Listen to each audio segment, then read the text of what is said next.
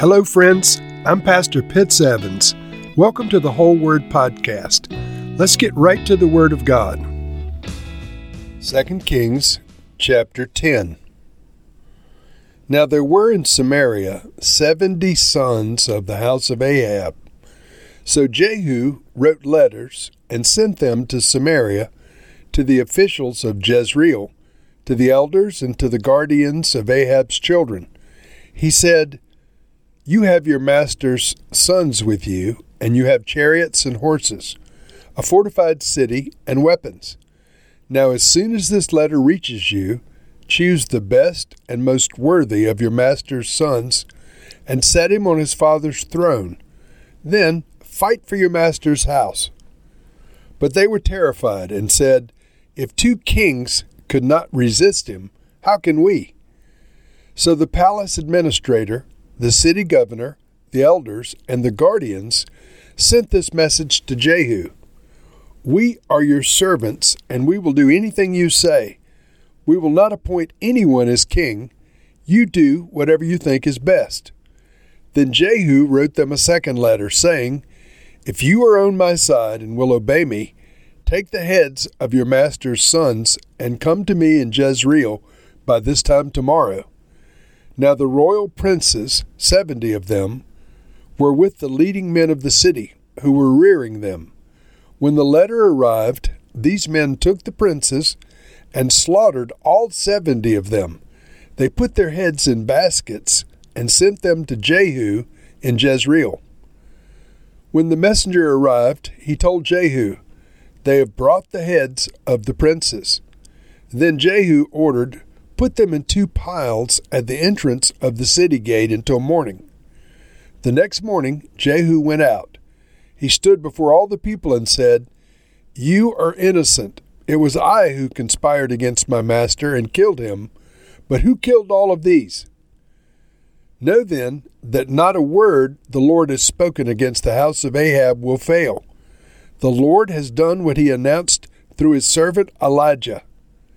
So Jehu killed everyone in Jezreel who remained of the house of Ahab, as well as all of his chief men, his close friends, and his priests, leaving him no survivor. Jehu then set out and went toward Samaria. At Beth Eked of the shepherds, he met some relatives of Ahaziah, king of Judah, and asked, "Who are you?" They said, "We are relatives of Ahaziah, and we have come down to greet the families of the king and of the queen mother." "Take them alive," he ordered. So he took them alive and slaughtered them by the well of Beth Eked, 42 of them. He left no survivors. After he left there, he came upon Jehonadab, son of Rechab, who was on his way to meet him. Jehu greeted him and said, "Are you in accord with me as I am with you?" "I am," Jehonadab answered. "If so," said Jehu, "give me your hand." So he did, and Jehu helped him up into the chariot. Jehu said, "Come with me and see my zeal for the Lord." Then he had him ride along in his chariot. When Jehu came to Samaria, he killed all who were left there of Ahab's family. He destroyed them according to the word of the Lord spoken to Elijah. Then Jehu brought all of the people together and said to them, "Ahab served Baal a little, Jehu will serve him much. Now summon all the prophets of Baal, all of his servants and all of his priests. See that no one is missing, because I'm going to hold a great sacrifice for Baal. Anyone who fails to come will no longer live." But Jehu was acting deceptively in order to destroy the servants of Baal.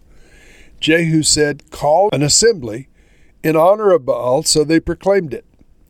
Then he sent word throughout Israel, and all the servants of Baal came, not one stayed away. They crowded into his temple until it was full from one end to the other. And Jehu said to the keeper of the wardrobe, "Bring robes for all of the servants of Baal." So he brought out the robes for them. Then Jehu and Jehonadab, the son of Rechab, went into the temple of Baal. Jehu said to the servants of Baal, "Look around and see that no one who serves the Lord is here with you, only servants of Baal." So they went in to make sacrifices and burnt offerings. Now Jehu had posted 80 men outside with this warning: "If one of you lets any of these men I am placing in your hands escape, it will be your life for his life." As soon as Jehu had finished making the burnt offering, he ordered the guards and officers, "Go in and kill them all. Let no one escape." So they cut them down with the sword. The guards and officers threw the bodies out, and they entered the inner shrine of the temple of Baal. They brought the sacred stone out of the temple and burned it. They demolished the sacred stone and tore down the temple of Baal, and people have used it for a latrine to this very day. So Jehu destroyed Baal worship in all of Israel. However, he did not turn away from the sins of Jeroboam, son of Nebat, which he had caused Israel to commit, the worship of the golden calves at Bethel and Dan. The Lord said to Jehu, "Because you have done well in accomplishing what is right in my eyes, and have done to the house of Ahab all that I had in mind to do, your descendants will sit on the throne of Israel till the 4th generation." Yet Jehu was not careful to keep the law of the Lord, the God of Israel, with all of his heart. He did not turn away from the sins of Jeroboam, which he had caused Israel to commit. In those days the Lord began to reduce the size of Israel.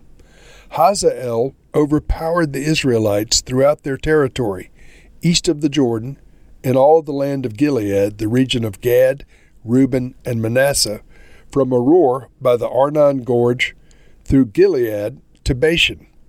As for the other events of Jehu's reign, all that he did and all of his achievements, are they not written in the book of the annals of the kings of Israel? Jehu rested with his ancestors and was buried in Samaria, and Jehoahaz, his son, succeeded him as king. The time that Jehu reigned over Israel in Samaria was 28 years. And so this Jehu was a very zealous guy among the kings of the northern kingdom, the kings of Samaria and Israel. Jehu was probably the best of a bad lot.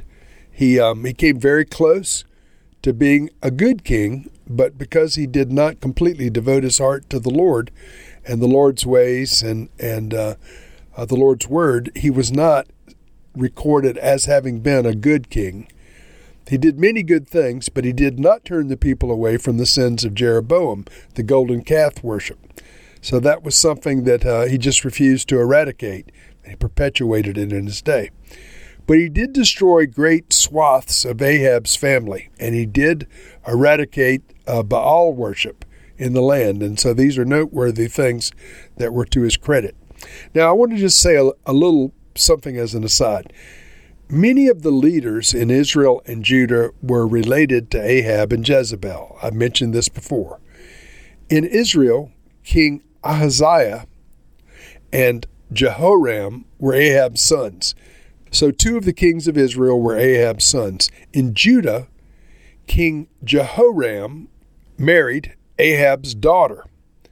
And so Ahab's daughter was, of course, also Jezebel's daughter. And so the family lineage was affected there.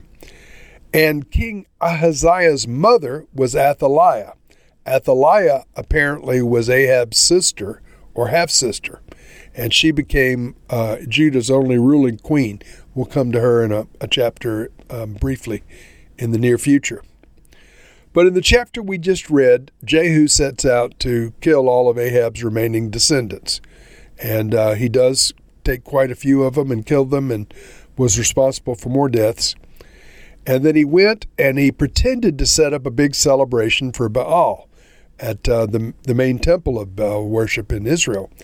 And he brought all of the leading devotees to that religion together, and he slew them all. And so he did some good things, as I said, but he didn't stop the golden calf worship. He didn't fully walk in the ways of Yahweh. So the chapter ends. Jehu is rested with his ancestors.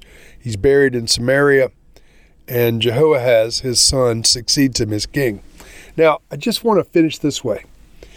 This man had a lot of virtuous things that he did in accordance with the will of the Lord, the word of the Lord.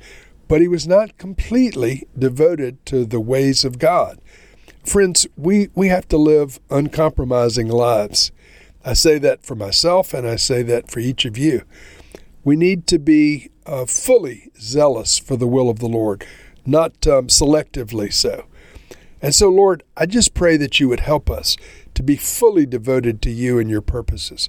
Lord, may it not be said of us that we did some good things, but we held back in other things. Lord, help us to be totally consecrated and given over to your will. May we serve the Lord Jesus all the days of our lives and all the days of eternity, with nothing held in reserve. In Jesus' name I pray. Amen.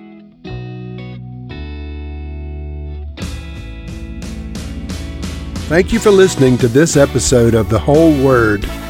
It was brought to you by Whole Word Fellowship and the Northern Virginia House of Prayer.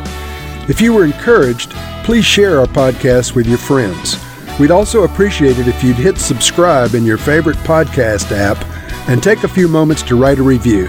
If you'd like more information on our church and our ministry, you can go to wholeword.net or wholewordpodcast.com for more information. Thank you again, and may the Lord Jesus bless you today and always.